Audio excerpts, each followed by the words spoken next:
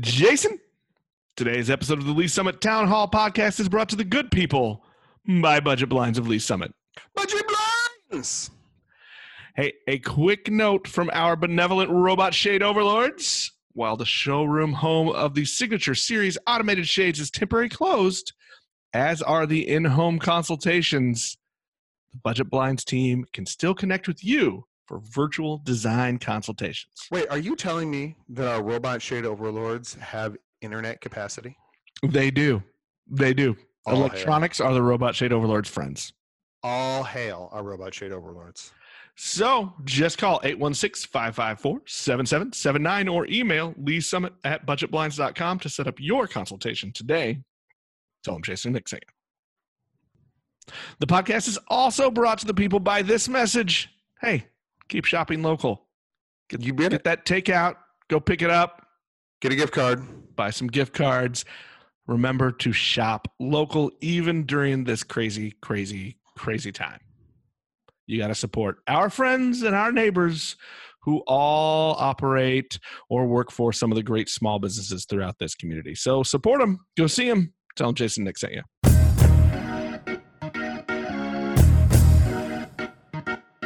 Hello and welcome to this Friday conversation edition of the Lee's Summit Town Hall podcast. We are back at it. I'm ignoring Jason. We're back at it with the candidates this week. We are talking to District 4 City Council candidate Donnie Funk today. Donnie, welcome. Thank you, guys. Thank you for having me. Donnie, I'm just going to warn you in advance. Nick is so tired of seeing me on the other end of these calls and discussions that he will try and probably fail to keep his disgust down to a minimum. But it's going to get he might get a little short with me as we go along. I've been pretty rough to deal with. Mostly, it's Fridays are the show I don't have to share. So it's been hard during election season for me to share the Friday shows, but it's not all about Nick anymore. We all know podcasting is an exercise in ego. So there we go. Donnie, let's jump in, and this is my favorite time because I get to be cliche dad on the show, and I'm going to ask you the most cliched hard question that we've got. Donnie Funk, why are you running for office?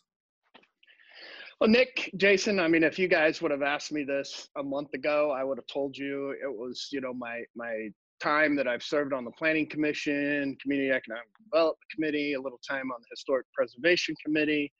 I would have told you with that experience, I would have mentioned, my experience in owning my own business for many years and having the opportunity to work for developers that I think, the city's about to embark on a period of major growth. And I feel like all of my experience in those fields and what I've had serving the city, this would be a great time. My wife and I have spent several years putting myself in the position to devote the time for me to run and be able to, serve the folks of District 4 as well as the entire community. But, now my answer's changed a little bit because everything has changed. Almost overnight, we've dealt with what is becoming the fact we're looking down the barrel of a possible economic downturn. Small businesses are running into some major setbacks right now. Teachers and kids are completely having to change the way they teach, the way they learn. First responders and healthcare workers working around the clock. Citizens are worried and uncertain of, their basic needs. Where are they going to come from next? And I think right now, we need forward-facing, strong leadership. I mean, people that are vocal here at the local level, and we need willing to communicate. Let's hear from our local leaders. Where are they at? Let's get to the point and let the citizens of our community know where the city stands right now. Donnie, actually, well, since you brought it up, and I know Nick and I had discussed this because you're the first one and probably the only one that we're going to end up interviewing of the candidates after the stay-at-home orders were put into place and all of this stuff has sort of come down in the last couple of weeks. So what are you, as a communication is something that you talked about working with individual constituents, and but in situations like this, how do you as a city council member be an effective communicator with the public, a strong leader, to use your phrase, but make sure that you still present the view of the city as a whole? I think it's we have the great, connection of social media and keeping the post of the cities flowing, making sure the citizens, up on council members' pages, having the information that's posted from the Jackson County Health Department, and just keeping that social media stuff turning. I'm sure there's a lot of people at home right now that are tuned into television, that are tuned into their phones, their iPads, their computers, and just keep that information flowing and develop a line of communication, making sure the constituents have your phone number, make sure the constituents have your email addresses so they can reach out and maybe get some questions answered that they may not be getting just from a standard news report. Well, let's kind of follow into that, and let's talk about moving forward. We asked you in your questionnaire a little bit about opportunities that you see going forward, and one of the things that you talked about was there's an opportunity to grow the existing tax base. The odd thing is you also put under your what are some issues we face, you also put in your answer there that we've got to find some new ways to expand that because there are some projected shortfalls. And now, as Jason mentioned, now we're looking at maybe even more of a need just based on the economic reactions to COVID-19. So talk to me a little bit about maybe some areas where you think you can have influence or be a champion of growth, economic growth for the city if you're elected into the city council. I think it really is a matter of utilizing some of our PSAs, the Chamber Economic Development Council, having those folks really, it's time to step up the game. It's time to really get out there and push, because I think we're going to see a little bit stronger of a setback just in, we've got a lot of small businesses with their doors closed right now, and we're going to have to put together a strong tax base. We're going to have to get out. We're going to have to push and see what these developers want, see what they need. We might have to really, take a step and look at our incentives packages and sweeten the pot a little bit to get this moving forward. Well, if you're going to, and incentives is a good place as any to sort of pivot a little bit here. If we're going to have to sweeten the pot, but I knew you were going to go there, so let's just get it on the table. That's fine. Let's do this thing. If we're going to sweeten the pot, that also does have the impact of reducing the ceiling of tax revenue in the future, right?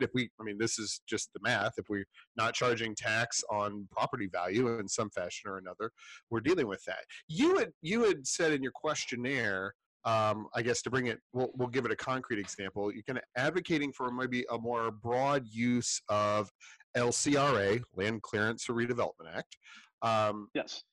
In that process, there are members of the council who you would be serving with who think that the definition of blight that is required to activate the LCRA is incredibly overbroad and is kind of used or even abused to benefit developers. So where do you think you can use it more effectively now or in the near future as we go forward? Well, I think we could use it in an example is to maybe if we're expanding in a specific part of the community, to be able to utilize it maybe for a public service facility, a fire station, a police, maybe we need to get a police transfer station out there or something of that nature. I guess that there is a broad way of things to use it for. Hopefully the main tool is to get the developer on board and start negotiating, and it has to be in the benefit of the city. It can't be a one-way street. It obviously has to meet in the middle, and it has to kind of, in the short term, it may not benefit the city, but I think in years to come it will. Hi, I'm Jane Monroe, owner of Embrace the Grape and District 4 resident. Donnie Funk has my vote for City Council, and here's why. Donnie's time serving on the Planning Commission, his experience in the construction industry, and his work as a small business owner has given him the insight we need on City Council. This means that Donnie knows the questions to ask to get accountability for our tax dollars. Donnie Funk is a strong advocate for public safety and will work to ensure police and firefighters, along with all city employees, are well cared for. Join me in voting Funk for 4 on April 7th. Well, Donnie, I want to ask you this question. We had this written down earlier as a topic of conversation, and I think, like everything else, it changed. The context of the question changes a little bit based on the fact that we're all sitting trapped in our homes during this interview.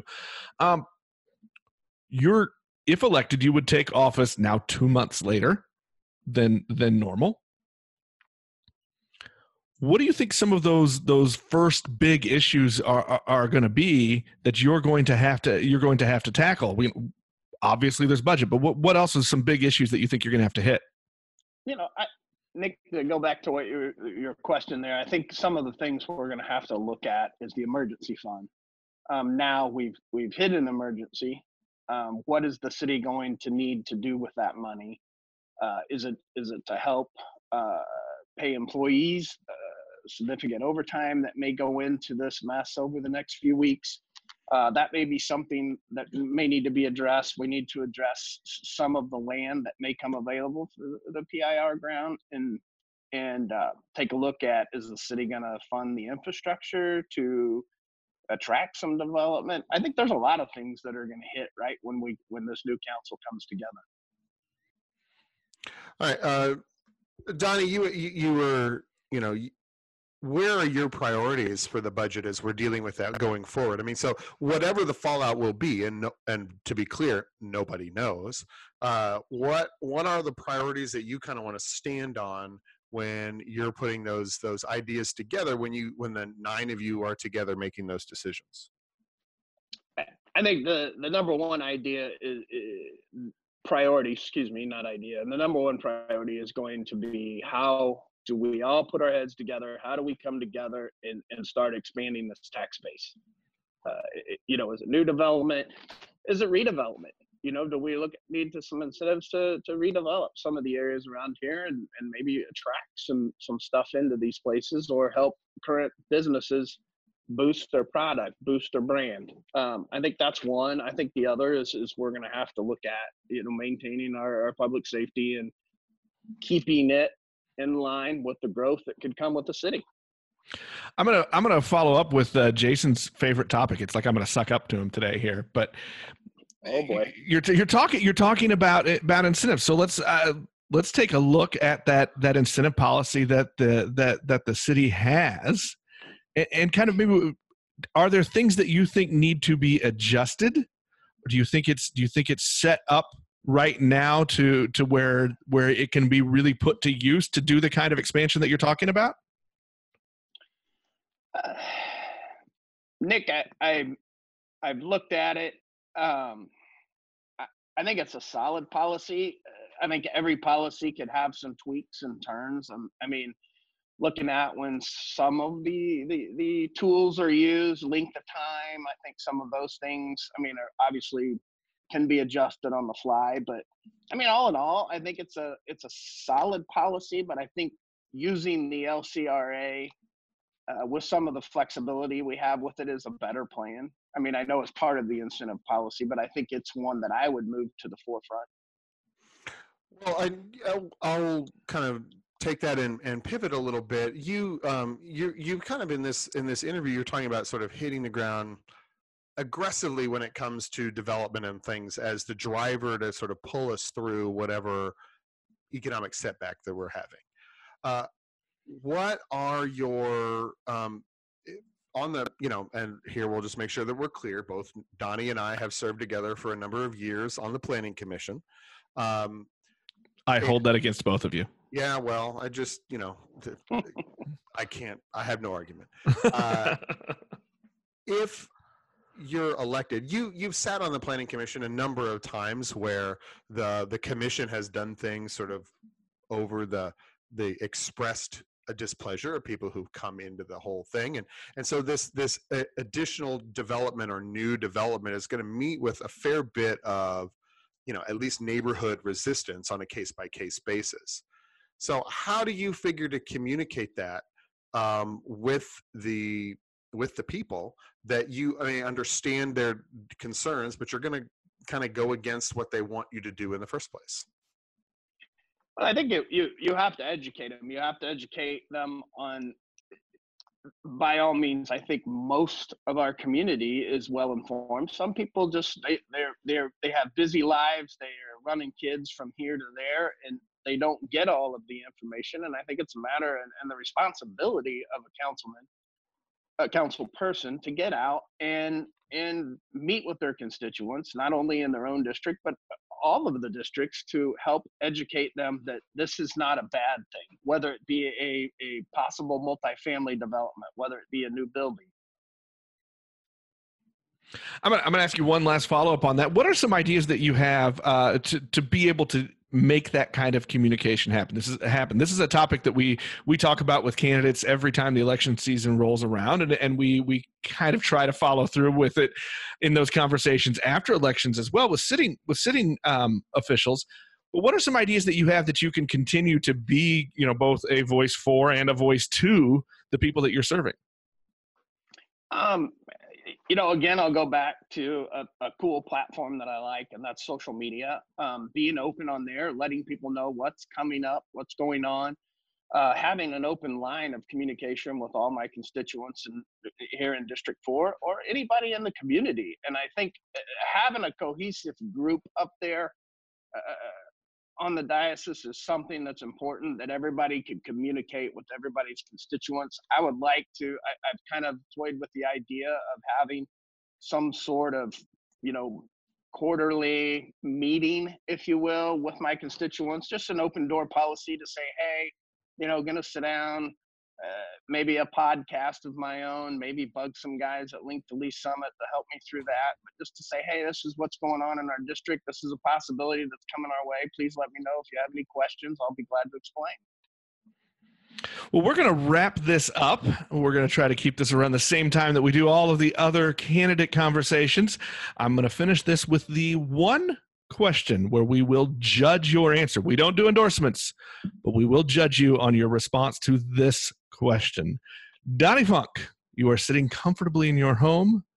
If I were to put in front of you 2 dinner plates, one holds burgers and one holds tacos, which one are you choosing? Are you going to be brave or are you going to be wrong? Or brave and wrong, or right and smart? We can do. The best pairing with a margarita is tacos. So I have to go tacos. Oh, well, this is a new way to come to this particular answer, but once again, you have arrived at the correct place. It is correct. I haven't done an official count, but I believe, Jason, that our team is winning.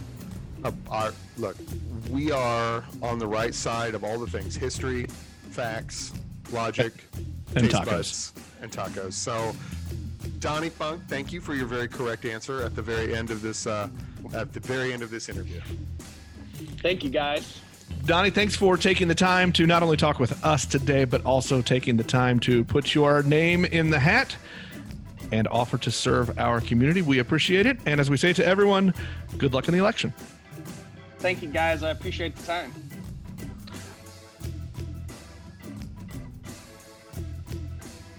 You have been listening to Lee's Summit Town Hall, a Link to Lee's Summit podcast with hosts Nick Parker and Jason Norberry. A proud member of the Fredcast Network, you can subscribe to this podcast on most of your favorite podcast apps and catch us every Monday, Wednesday, and Friday for all the news, analysis, and conversations on the Lee's Summit community. Connect with us on Facebook at Link to Lee's Summit or on Twitter at LS Town Hall.